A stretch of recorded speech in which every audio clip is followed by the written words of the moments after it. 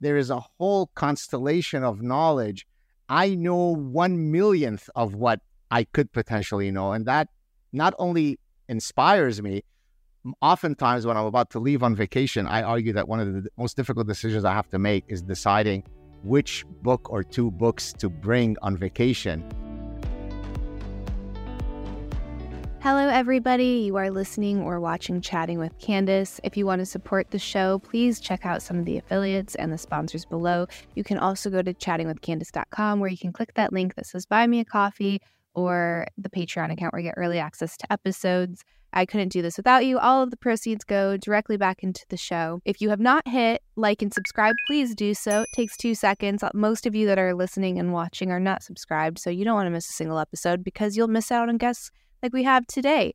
This one is oh my gosh, it's such a treat. I have been waiting to get this guest scheduled for a while. He is a repeat guest. We had to get our timing right. He has a new book coming out, Dr. Saad. He wrote The Parasitic Mind, best-selling book. This new one, which I'm sure will be best-selling as well, is The Sad Truth About Happiness, 8 Secrets for Leading a Good Life. It is incredible. It talks about mindset, pleasure, happiness, how to pick the right mate, how to pick the right job. It's truly incredible. I think it's going to help everyone be that much happier. Maybe it's the secret sauce that you have been missing. And if you feel like you could be 1% happier, 10% happier, or more, please check out this book. You can get it. It's linked below, Amazon, anywhere that you get books. And before we jump into the episode, I wanted to read a quote by my teacher, Dr. Carlos Waters. And it's funny because he just had this really long conversation that he was doing, and it was on happiness. So I felt like it was relevant to the show. And a lot of it overlapped with Dr. Saad's work. And I just thought we talk about serendipity in the podcast. And this is just a moment of serendipity that I wanted to honor. Understanding our true self is a crucial aspect of experiencing genuine happiness. Our sense of identity is often shaped by the external influences, such as social expectations, cultural conditioning, and the roles we play in our relationships.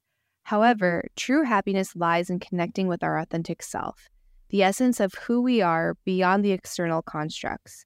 It involves exploring our values, passions, strengths, and deepest desires. When we align our lives with our authentic self, we experience a profound sense of purpose, meaning, and fulfillment. This journey of self-discovery requires self-reflection, introspection, and willingness to let go of societal masks and conditioning. And I think that was amazing, and you'll see how it's relevant, especially after you check out Gad's book. So please enjoy the conversation with Dr. Saad. You're back again. I'm so excited. I've been eagerly waiting to have you on for round 2. And I know my people were pitching you, so we had to wait for the timing of this new book, which congratulations on the launch. Thank you so much. I'm equally excited to be with you, Candace. And I'm sorry that I wasn't able to do it. You were gracious enough to invite me to come and do it in person. Hopefully, maybe round 3 we can do that. But for now, we'll have to settle for remotely. I'd love to. You know what they're actually saying is Wilmington is supposed to be the new Austin. So I'm ahead of the game here. It's beautiful. It's not as hot. We have beaches. So maybe next time that you're going on Rogan, you can make a pit stop on the East Coast. Well, I'm going in exactly a week. So it'll have to be probably the next time after that. But yes. Yeah, the next time. Yeah. Wonderful. Yeah, you're a serial guest on there, which I am. I'm fortunate enough to be so. Yes, thank you. What's interesting, I was thinking of the last time we talked, and we were talking about what is a honey badger, and in my mind it was honey badger to this happiness project, which I think is so amazing. What inspired you to show like this softer side or this lighter side and going into happiness instead of like this more I don't know, the honey badger side? Right. More combative issues, right? You have to, by the very nature of my last book, you're taking on ideas, you're taking on people's belief systems. And so by its very nature, it's going to be, a bit darker. But that's a great question. Thank you. And I actually discussed it briefly in the first chapter of the forthcoming book. So I received tons of feedback from my platform, from the people who follow me, saying, hey, how do you always seem to have a twinkle in your eye? You're always smiling. You're always joking. yet you take on all these serious issues. What's your secret, Professor? So that was the first thing that compelled me to write this book. And secondly, I noticed that oftentimes I don't really operate too much in prescriptive world. What I mean by that is, here are the 7 steps to lose weight. Here are the 3 steps to make your spouse happy. That's never been, the ecosystem that I've inhabited, because as a professor, I'm much more in descriptive world. I want to describe why people do the things that they do.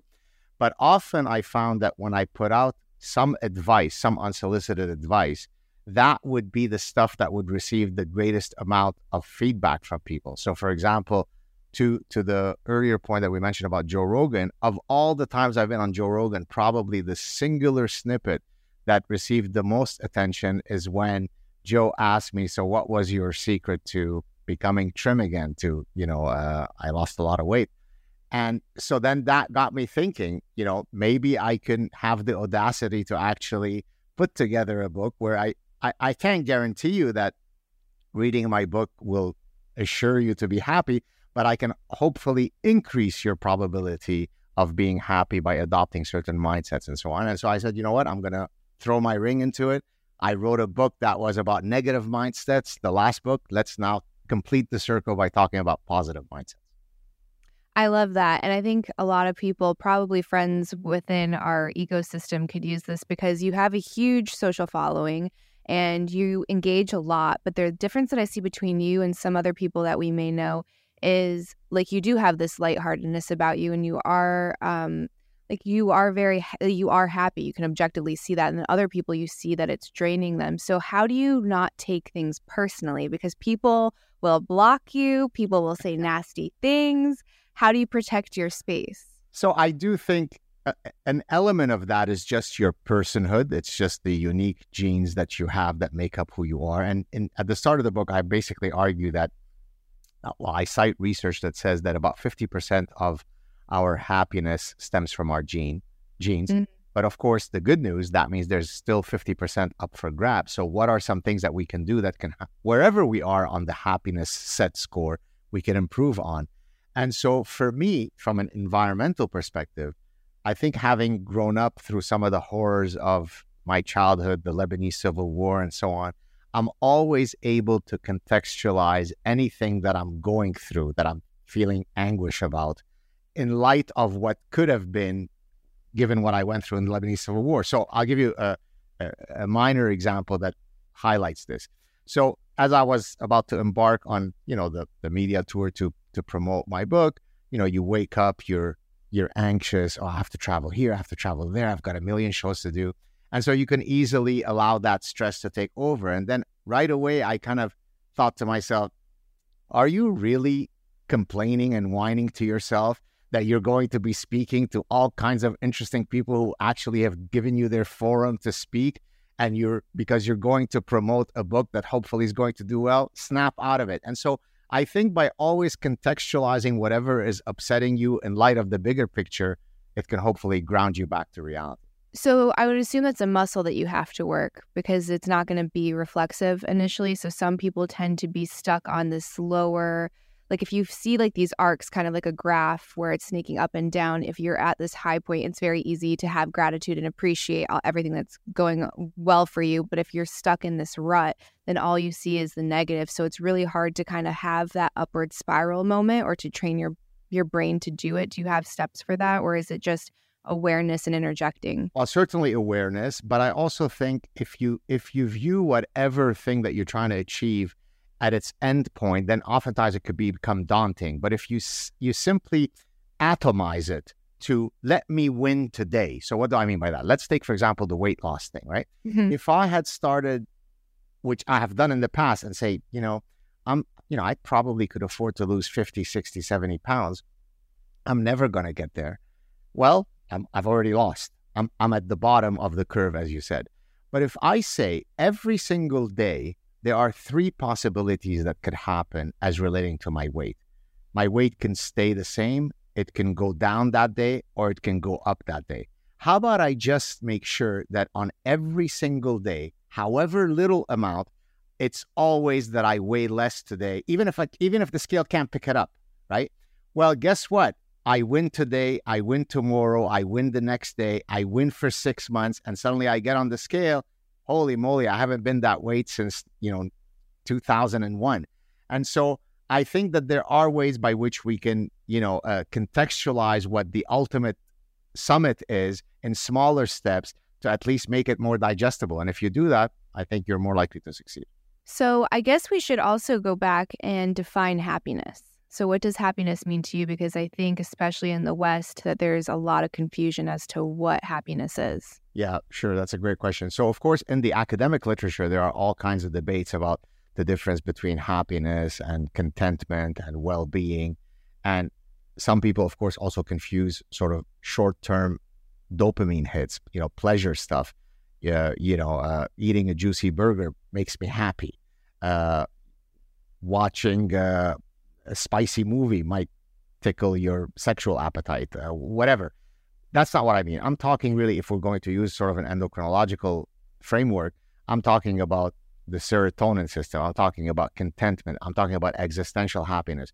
Do I wake up on any given day and say, I'm really great, I have a great life? Of course, there are all kinds of things that piss me off and stress me, but am I at a place that I'm happy? And so it's in that sort of grand existential sense. Do I wake up in the morning and rub my hands for all of the opportunity? Yeah, I'm going to get to speak to Candace today, and I've got this, and then I'm speaking to a graduate student about some interesting project. So it's in that existential sense that I mean happiness. So more internal than external, because I think that's a lot too, is we conflate pleasure with happiness. So it's these things that you're seeking that give you like a rush, and you're like, that's happiness. If I'm not constantly feeling those fireworks with my partner, then I'm no longer in love. So you feel all of these external things, and that's how you're measuring it instead of just being whole on the inside. So it's this constant chase, and then you're never going to be satisfied. It's like that old Japanese, like the hungry ghosts, right? Where they have like the big bellies and the long necks, and it's just like never, never, never enough. So how do you go about, I guess, like feeling that wholeness in this world where we're constantly almost being forced to wear a mask to go along to get along, where you feel like you might not be able to share who you authentically are, or you're not experience alignment? It's like, if you don't know who you are to start with, how do you experience that happiness? So there are several threads that I can take there. Let me start with the last thing that you mentioned, where you talked about authenticity and knowing who you are. So I talk in the book about the Delphic maxim that the ancient Greeks were very aware of, which is know thyself, right? And I specifically talk about authenticity and realness. And I don't just mean realness in the sense of, in a one-on-one dynamic, are you someone who's real, who's authentic? Although I do mean that. But I mean, in a grander sense, existential authenticity. So example, if, one of the things I talk about in the book is that at the end of your life, if you can look back at your life and have as few regrets as possible, then all other things equal, you're likely going to be in a happy state, right? Now, let's link that to existential authenticity. If I decided to become a pediatrician because my dad is a pediatrician and his dad was a pediatrician, and I know that that's a safe, respectable career, I might go ahead and become a pediatrician, but I've always wanted to be a ceramic artist.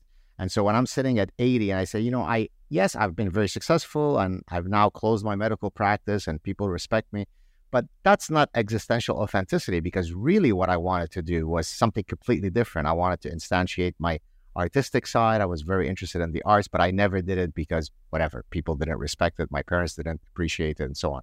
So I think it's very, very difficult to be truly in a meaningful way happy if you're not existentially authentic. Now, that, of course, I'm authentic to a fault in that I'm oftentimes unable to modulate my interventions on social media because I just can't put up with bullshit, right? So I recently had a tiff with a guy on social media who has a very big platform. People had said to me, oh, you should look into this guy. You should get on his show.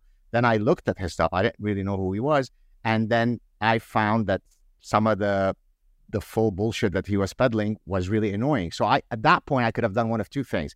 I could say, I've got a book coming out that, pragmatically speaking, let me not go after this guy because I can benefit from getting on his platform. But then that would make me feel, in the internal voice of my head, inauthentic. And so I said, I'm going for it. I'm going to criticize him. Now, I didn't do it in any mean way. I wasn't trying to insult him, but I wasn't able to modulate what I thought would be appropriate in terms of defending the truth. And so, like most things in life, and that's actually a topic of one of my chapters in the book, I talk about, everything in moderation, which the ancient Greeks were already well aware of. So I call this the inverted U. Too little of something is not good. Too much of something is not good. And much of the optimal place that we need to be is in the middle sweet spot. The Buddha called it the middle way. Aristotle called it the golden mean. And so, like most things in life, if you're perhaps too authentic and that you never hold your tongue, that's not good. If you never speak your mind, that's not good. And the truth lays, or the optimal thing lays somewhere in the middle. So how do you calibrate that sweet spot, especially when it comes to the truth? How much truth is too much truth? Because I find myself in a very similar predicament often, especially in real exchanges where someone will do or say something that I think is just nonsense. And I just, there's almost no, there's no stop. It's just thought and out. And because it's just something will be so outrageous, especially if it's around like parenting or kids, and I just see bad behavior, I'm like, shut that down immediately. Right. And I did it to a really, really old friend, and it didn't land well. And it still is kind of a little bit thorny. So is there such thing as too much truth? So the way that I would answer that is to draw on two distinct ethical systems, which actually I don't spend much time discussing in this book, but I certainly do in my last book, The Parasitic Mind, where I talk about deontological ethics versus consequentialist ethics. So consequentialist ethics would be where you might massage the truth because the consequences of telling the truth are not necessarily worth it. So I always give the example because it's a humorous but true one. If you want to have a long-lasting marriage and you hear the question, do I look fat in those jeans? Please put on the consequentialist hat, because it may be worthwhile to assuage the feelings of your partner and say, no, you look beautiful. On the other hand, when it comes to the pursuit of science, the pursuit and defense of first principles that define a society, well, then there is no I believe in free speech, but if you use the qualifier but, then you're violating a deontological principle. Deontological means an absolute truth, right? So presumption of innocence within the judicial system is a deontological principle. So once someone says, yes, I believe in presumption of innocence, but not for Brett Kavanaugh because he's a serial gang rapist, well, then you are violating a deontological principle. So to your question, I would say the way that I'm able to know whether I should modulate my tongue or not is whether it's deontological or consequentialist. If it's consequentialist, I'll modulate my tongue. If it's deontological, fasten your seatbelts. Okay. Yeah, that's really helpful. Is it the same with, I guess we kind of talked about it with authentic expression, because obviously you don't want to have unbridled rage. You can't just go express yourself and punch somebody. So you do have to modulate that. So I guess tying it back to the guy that wanted to work with pottery, it's you have all this programming, and some of it's not like meant to mess you up, as like we always mess up as parents. No one's going to be a perfect parent. So sometimes you put programming in there that you don't even know you're doing. Like, you're not going to make any money with making stupid pots, right? Go be a pediatrician. Right. And that can do a lot of harm, because you have this other person that's really living out of alignment, and then they might seek a life partner that's out of alignment, and then they get married, and then they're in a horrible marriage, and it just kind of starts to just build and build and build into this mountain of sadness and like being like a counterfeit life, essentially. Right. So like, how do you pragmatically go throughout the day? Like, yes, I have responsibilities, I have bills, I do operate in this 3D world, but I also have passions. So is it that you do your day job and then focus on your passions at night? Like, how do you not kill your spirit? Yeah, that's another great question. So let me tie it to, in one of the early chapters, I talk about the two fundamental decisions that are likely to impart upon you the greatest amount of misery or greatest amount of happiness as a function of whether you make the right choices or not. And decision one, which eventually, if you want, we can drill down on, is choosing the right spouse. Mm-hmm. And then, of relevance to your question, choosing the right profession. And what I argue in the book is that all other things equal, choosing a profession that allows you to instantiate your creative impulse is probably the best way to find a profession that grants you purpose and meaning. It's not the only way, but it's certainly one that's almost by definition likely to do so. Now, I can create in many ways. I can create by creating online content as a podcaster. I can do it by being a chef. I literally create culinary art that allows people to share an experience that didn't exist before I created that dish. I can be an architect and create. I could be a stand-up comic and create material jokes that no one has heard before. I could be an author. I could be a professor. So there are many ways by which I can, engage my creative impulse. Now, so to your point though, as do I wait till after hours to pursue those things? It might be that pragmatically, I've always wanted to be an artist, but for whatever reason, I haven't been able to instantiate that. And I've become an insurance adjuster. And I think without being denigrating insurance adjusters, we need them. It's probably not a job that allows my creative impulse to be instantiated. It's probably not the job that gives me purpose and meaning. But what about at night when instead of watching, 4 hours of television, I sign up at the local adult learning center to take the pottery courses that I've always wanted to take. So yes, in an ideal world, if my day-to-day job is one that allows me to immerse myself in play and in creativity and so on, that's great. But if I can't do that for whatever pragmatic reasons and obstacles that have come my way, then there are certainly a slew of decisions that I can make that would allow me to go after those needs without it being my profession. Mm-hmm. So I want to circle back to choosing the right mate. Do you know who Paul Dolan is? It rings a bell. Tell me more about him. So Paul Dolan was looking at some marital studies and he interpreted them in a way, and I don't know if it was intentional or not because I'm not Paul Dolan, but he interpreted it in such a way that marriage makes women miserable and it's beneficial for men only. And this idea of having kids actually makes women more miserable. So childless women are happier. But I guess the way that the data was presented, it was like, is your husband out or has your husband left? And it wasn't identified, like, did he leave the kitchen? Are you alone? Or did he physically leave the house and you are separated? So kind of a big thing to decipher between. He did not. So literally the women he was talking to were estranged from their spouse. So of course they're going to report dissatisfaction and raise levels of unhappiness. But he took it as like this feminist movement, be independent, you don't need kids and you don't need a man.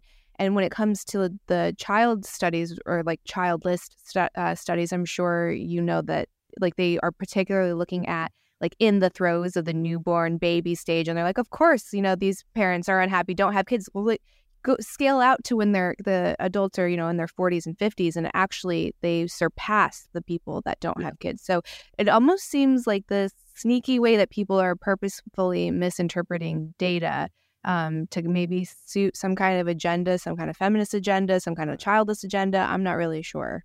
So I'm not sure that I can speak specifically to the Paul Dolan studies that you referenced, but maybe I can put the more general question in an evolutionary framework. And I think last time that I was on your show, we probably covered some evolutionary themes. So, humans are in a conundrum in that we both have the deep desire to engage in long-term coupling because we are a biparental species. I mean, by definition, biologically, human males are some of the best dads in the animal kingdom in that we certainly do stick around and invest a lot more than just copulation. And so we are a biparental species. So it makes perfect evolutionary sense for us to develop the emotional bonding system of romantic love. And that we because we need to stick together for long enough to see our children get to sexual maturity. But of course, as you also know very well, Candace, we have evolved a desire for variety seeking. And actually, I have a whole chapter in my forthcoming book on variety seeking as a pathway to happiness. Now, I talk about many different forms of variety seeking: food variety seeking, exercise variety seeking, sexual variety seeking, intellectual variety seeking. And so humans are really in a Darwinian conundrum because from this side of my brain or mouth, I completely want to bond to this one woman and be faithful to her. but I also, from this side of my mouth or brain, see all sorts of beautiful women that I really would love to have an intimate encounter with. Now, there is no sort of absolute prescriptive, remedy to that. We also have evolved a moral compass that allows us to assuage many of our Darwinian instincts. If I've made a commitment to someone for a monogamous union, and I feel that if I were to violate that, that would be a betrayal of our trust, then notwithstanding the fact that I would look at tons of women and say, oh my goodness, she is so gorgeous, that's the price that I have to pay to be true to my monogamous union. So all other things equal, though, I would say that the research shows that marriage does correlate with happiness. It's not a massive effect, but it certainly does correlate. So all other things equal, certainly having a good partner is very important. That's why, to our earlier question, when I said that there are two important decisions, choosing the right spouse, choosing the right profession, again, there is no singular recipe for how to know who's going to be your optimal spouse, but there are certain general guidelines that we can use to decide that. So, for example, there are two conflicting maxims when it comes to mate choice. One is birds of a feather flock together. The other one is opposites attract. And it may or may not surprise you, Candace, to know that the research overwhelmingly supports birds of a feather flock together, at least for long-term success of a marriage. So I'm not talking, so for a short-term dalliance, opposites attract might actually be optimal. I may be sexually shy and introverted. You may be sexually adventurous and extroverted, and therefore you bring me out of my shell, and that actually might permit me to have a much better experience. But for long-term happiness in a relationship, assortative mating, and now you might say, well, birds of a feather flock together on which feathers? Here we're talking about shared belief systems, shared life mindsets, shared attitudes towards important values. It's much more choose someone who's similar to you. In those regards, right? So could it possibly that the opposites attract is more your temperament, so introvert versus extrovert, and then also like maybe risk-seeking behavior, or I don't know, like maybe just like more inconsequential things when it comes down to virtues and like what you would build a family upon, like those things need to be in alignment, but the other things can be different. Although, just not to get too much into the trees, but if you said, let's say, risk-taking, that could overlap with some general life goals. So, for example, I want to be very much risk-aversive and save for our future. You are very much of a risk seeker. You live for the day. That might cause some problems in our relationship. But if you just mean risk-seeking in that you want to go bungee jumping, whereas I'm incredibly safe in everything I do, then I think that might be a complementary. So it depends what you mean by risk-taking.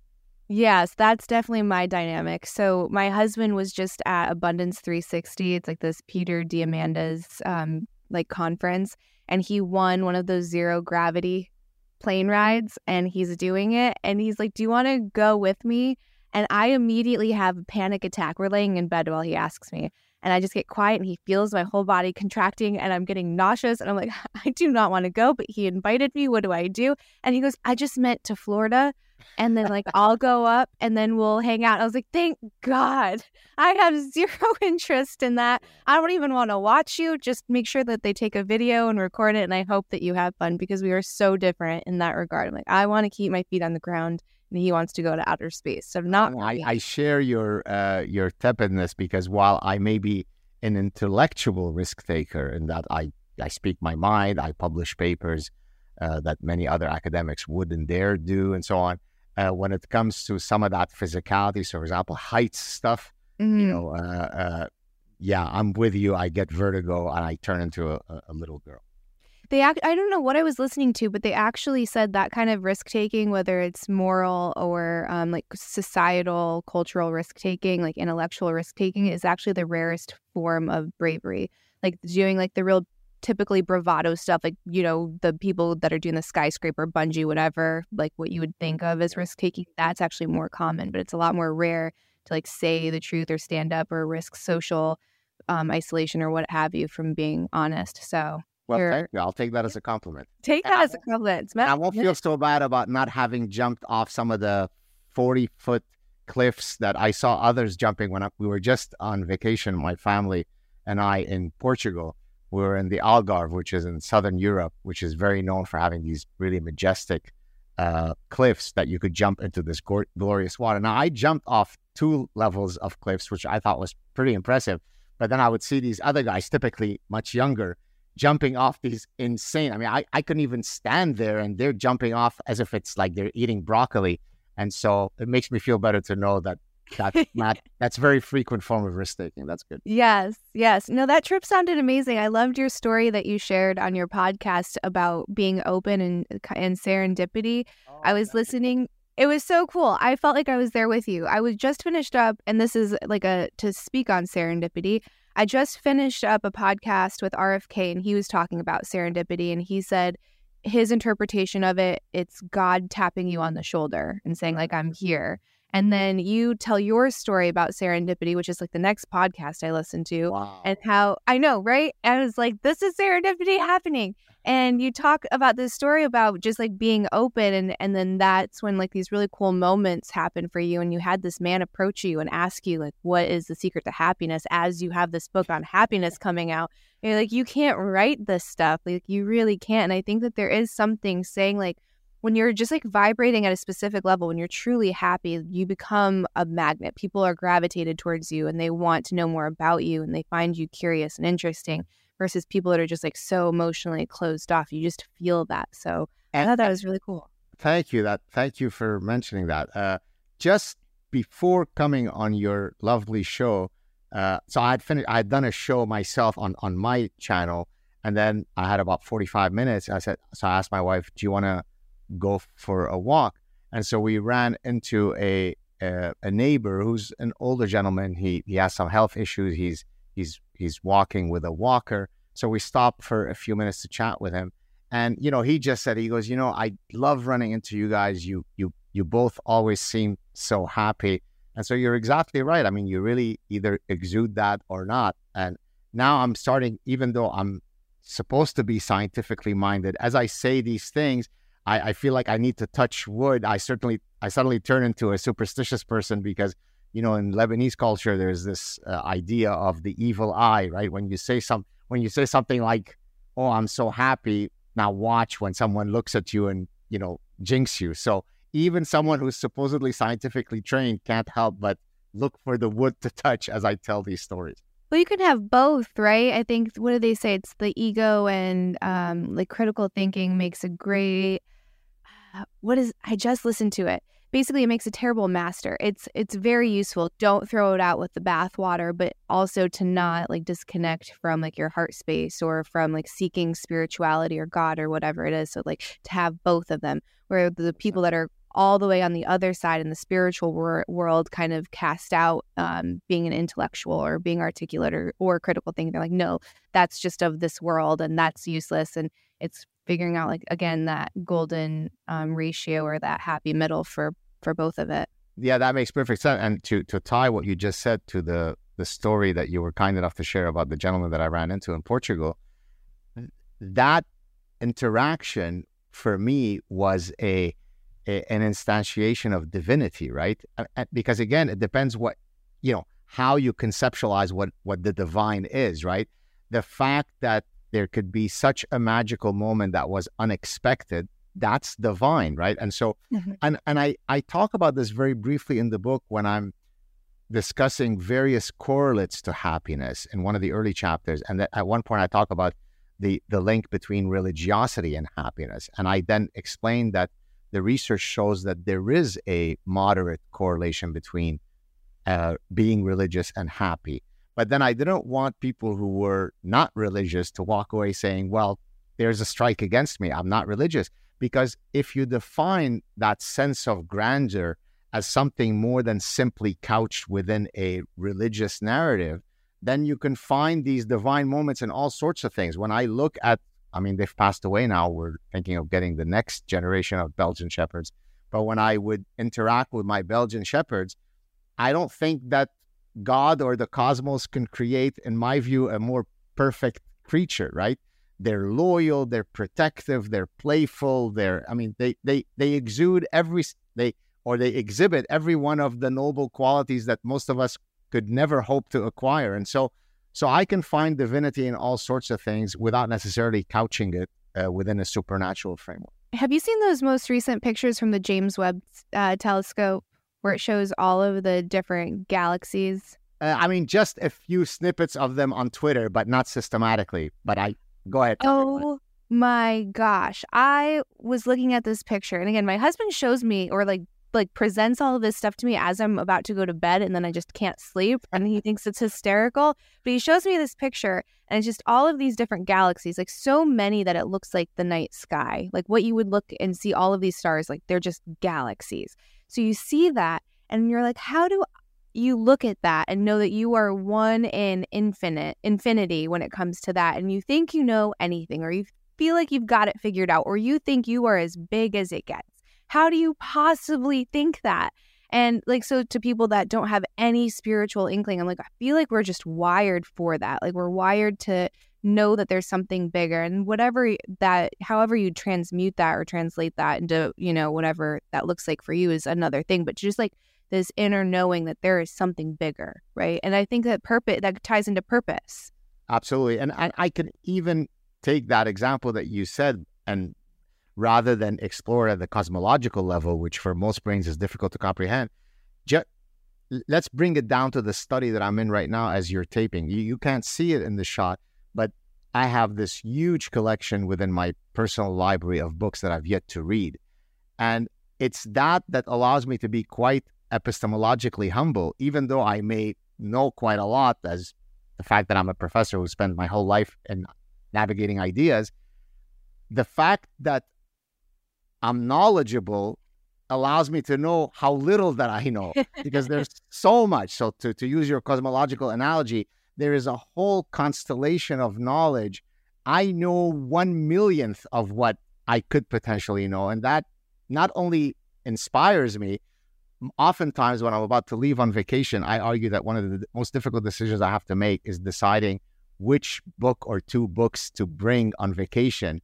And usually my wife will tell me, start that decision process early, because I go through this whole choice paralysis where I'm just standing like a zombie in front of all the books that I've yet to read, and I can't make my mind up. And oh, by the way, I'm supposed to be an expert in the psychology of decision making, and I'm completely on the choice paralysis. So yes, it's always nice and humbling to realize that you're a very, very small speck in this greater universe.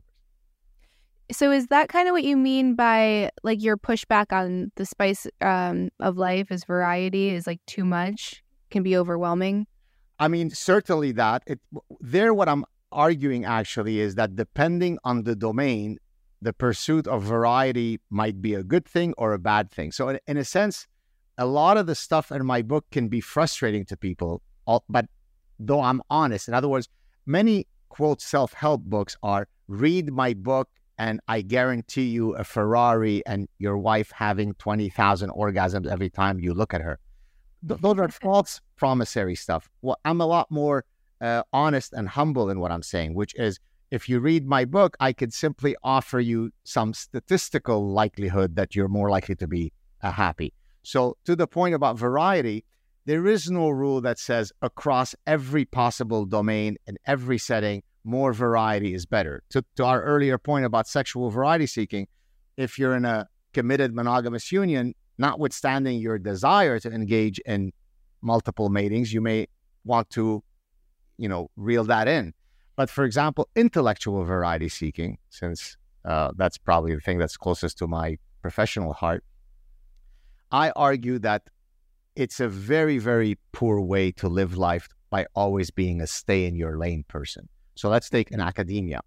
In academia, the reward systems are set up for you to be a hyper specialist because, there are only 7 other people that know about anything that you're talking about. And so by becoming a greater hyper specialist, that's where you can make a contribution. And of course, there's some value to that. If you're going to contribute to a particular scientific literature, you have to be an expert in it. But the biggest breakthroughs in science come usually at the intersections of disciplines. So the mapping of the human genome required people in many distinct disciplines to put their collective IQ together to be able to crack some of the, in this case, the code of our existence, right? And so I argue that life is too short to only navigate through the same intellectual journey every day. And yet most of my academic colleagues are completely stay-in-your-lane professors. And now they're stay-in-your-lane professors in many ways. They only publish on a single topic. So I am, a emotions researcher. So I only do that. I only publish in these 4 psychology journals. I only write peer-reviewed journals because that's what's rewarded in academia. Now look at my career. It's been the exact opposite. I have published countless academic papers in top journals, but I also wrote books when it was frowned upon to write books. You should only publish peer-reviewed papers. I wrote academic books and trade books, meaning for the general public. Well, that was viewed as selling out. I started a show and a podcast when very few people in general had shows, let alone professors. That was viewed as not serious, right? I go on Joe Rogan from a very long time ago. As I discussed in my previous book, when I was invited to Stanford in 2017, my host looked at my connection with Joe Rogan with great derision. We don't do that at Stanford, right? So to me, I have been enriched in an incalculable number of ways by having pursued variety seeking within my profession, within my intellectual pursuits. And it's a real shame to always go to the same, one-trick pony. Life is too short for that. That's so interesting now, because I don't know, maybe it's different. You can tell me from your experience, but do you feel like it's more widely accepted now to be able to be a whole person and express yourself fully, like be an author, go on podcasts? As an academic, you're saying? Yeah. So, as you probably know, when you talk about diffusion of innovations, there are the innovators, then the early adopters, then the late adopters, then the laggard, right? Who's the last person to get an iPhone? Who's the last person to have purchased a microwave, right? Well, regrettably, academia are very much at the laggard end of things, in that it takes them a long time to accept radical new ways of being, right? Mm-hmm. And so to your question, I used to get a lot of the derision from, you're a sellout by speaking to the great unwashed, to the rubes, right? Why aren't you only talking to fancy professors at Harvard? Well, now the same schools that used to look at my stuff with derision, when I go visit them and give a talk, they say, tell me, how did you become so popular? Now they see it as a positive thing, whereas 10 years ago, it was viewed as a sellout. So I think, to your point, they are changing, but it's a very, very slow change. And it requires someone who has I don't give an F attitude to serve as the agent of innovation, right? I didn't care whether they appreciated it or respected it or not. I just had to be authentic. And so going on the Joe Rogan show and speaking for 3 hours and having 20 million people listen to my ideas seemed like a really good idea, because I am in the business of creating knowledge and spreading knowledge. What better way to spread knowledge than on the #1 show in the world? Are you really going to pull the elitist card on me and say I should only publish in a journal that's, if I'm lucky, I don't know if you know this, guys, but the average academic paper will be cited 0 times. 0, right? Now, if your paper is cited 100 times in 10 years from now, that's considered a highly successful, impactful academic paper. Well, how long? I'm sure that within the first minute of our chat here, we're going to get a lot more than 100 people listening to us. And again, I'm not comparing it. I know they're different things. Publishing in a peer-reviewed journal is different than going on a popular podcast show. But there is room for all of these things. It's not an exclusive either or. I could be a serious academic and appear on all sorts of popular shows.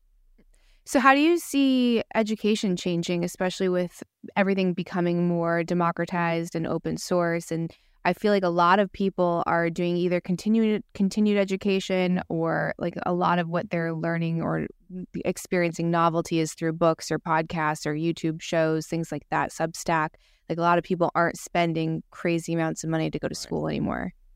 Look, I don't think, I wrote Parasitic Mind to describe how universities served as the, spawners of all of these dreadful ideas. So I have a lot of critical positions regarding the university ecosystem. But I'm also, I think, wise enough to know that, universities are not going to go away. There are many forms of research that require the infrastructure of a university to be able to pull it off. So I don't think universities are going to go away. But to your point, I think now we do have a democratization of knowledge, right? I could go on YouTube if I want to find out who is the world leader when it comes to Epictetus. I could sit down and consume 10 hours from their lecture.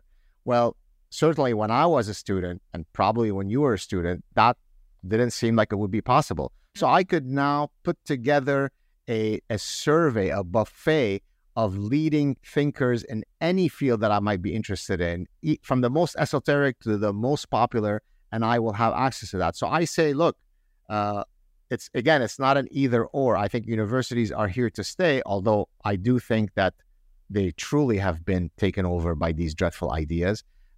Hopefully we can fix them. And boy, it's great to live in a world where I can go and listen to great thinkers, whereas 20 years ago, I would have had to pay a lot of money to be able to go to a lecture. Both are viable ways of learning.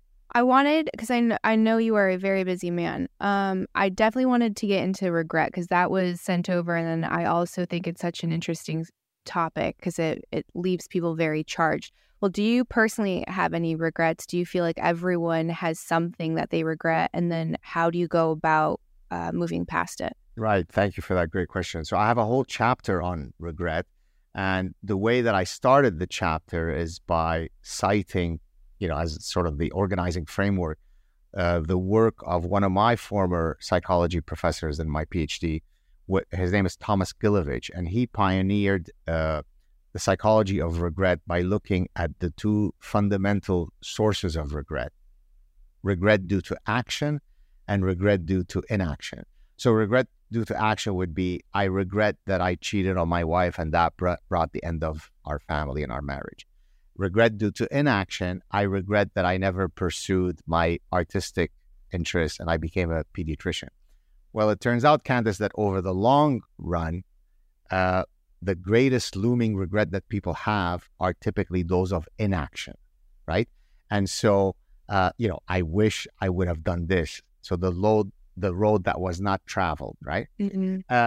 Now, if I'm 85 and I'm looking back and I say, I wish that I had, become a NBA player.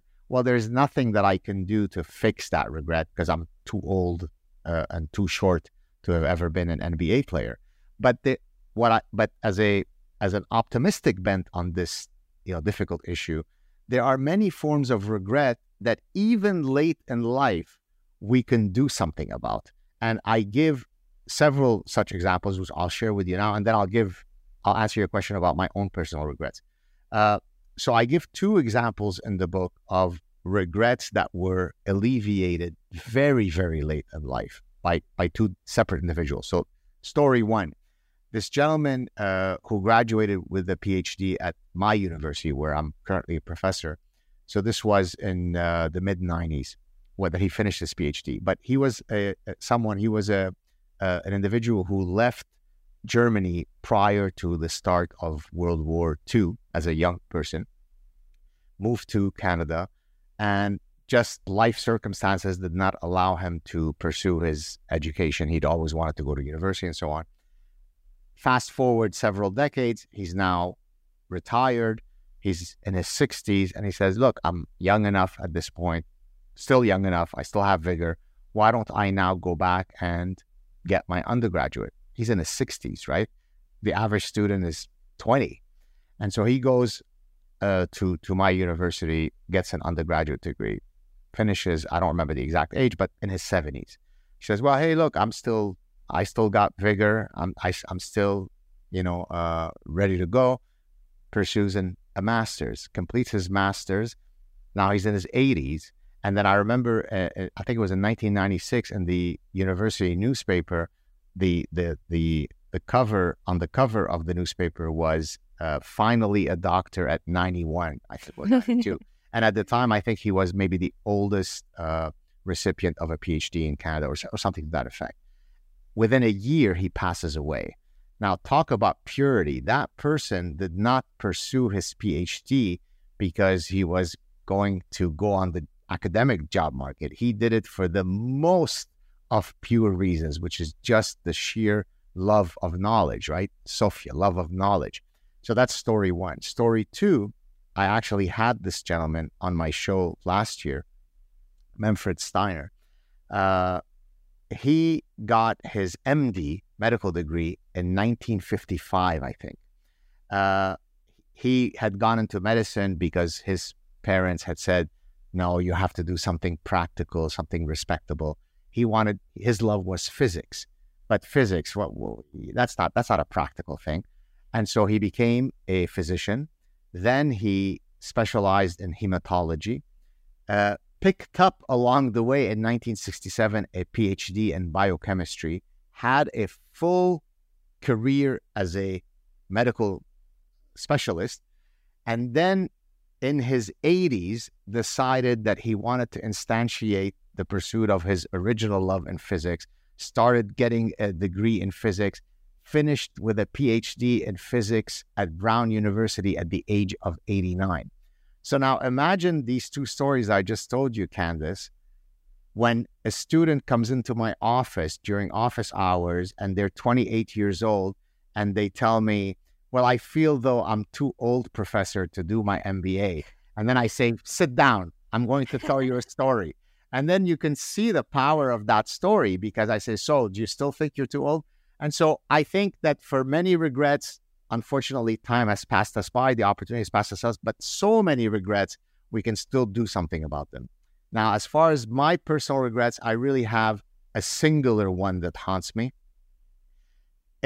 So I was always talented in two things in life. I was a very good soccer player, and I was very studious guy. I loved books. I loved learning, which is very strange mix in that usually you're brawny or you're brainy. I happen to have been fortunate enough to have both. And so I always thought that I would be a professional soccer player, and then I would go on and, develop, become an academic. And at the age of 17, I had a very serious injury in Canadian Championships that put an end to my soccer career. But I think that even if that injury had not happened, I did not grow up in an environment that would have been conducive to increasing my chances of becoming a soccer player. Number one, because my family did not support that at all. You have a brain. Why would you waste time kicking a ball? But I grew up in Canada where, in the early 80s, it wasn't very, very common for Canadians to be scouted to the top European teams, although I was on the path to having that happen. And so whenever the World Cup comes around and I see the majesty of that tournament, I'm always filled a lot of regret at the fact that I wasn't able to instantiate my soccer career. So that's probably the only regret I have. Now, to her credit, Megan Kelly, I shared that regret with her once on her show. And I actually mentioned this in the book. And she's like, kind of snap out of it. You shouldn't regret that. You've had a lot more influence in your life by having become an academic. You've made a difference. So enough. Don't regret that. So that's it. Yeah, it sounds like no matter what, you were destined to have an audience. I guess so, right? Yeah. I guess I'm a performer, whether it be on the soccer pitch or as an orator. And you're right that maybe that's what has allowed me to have an audience, which is that I think I'm approachable. I delivered a message in a way that hopefully people appreciate. And so you're right. I am a performer. Oh my gosh, this was amazing. I could talk to you forever, so I would definitely love to have you back on whenever you start to slow down with this launch. But before we head out, can you tell the listeners where they can pick up your book, projects you're working on? I know you have some live appearances that you're doing, like shamelessly plug away. Oh, you're very kind. I too can talk to you forever, so thank you for giving me an opportunity. The book will be out in exactly 1 week, next Tuesday. You can certainly pre-order it now on Amazon. It'll be available, though, as of July 25th.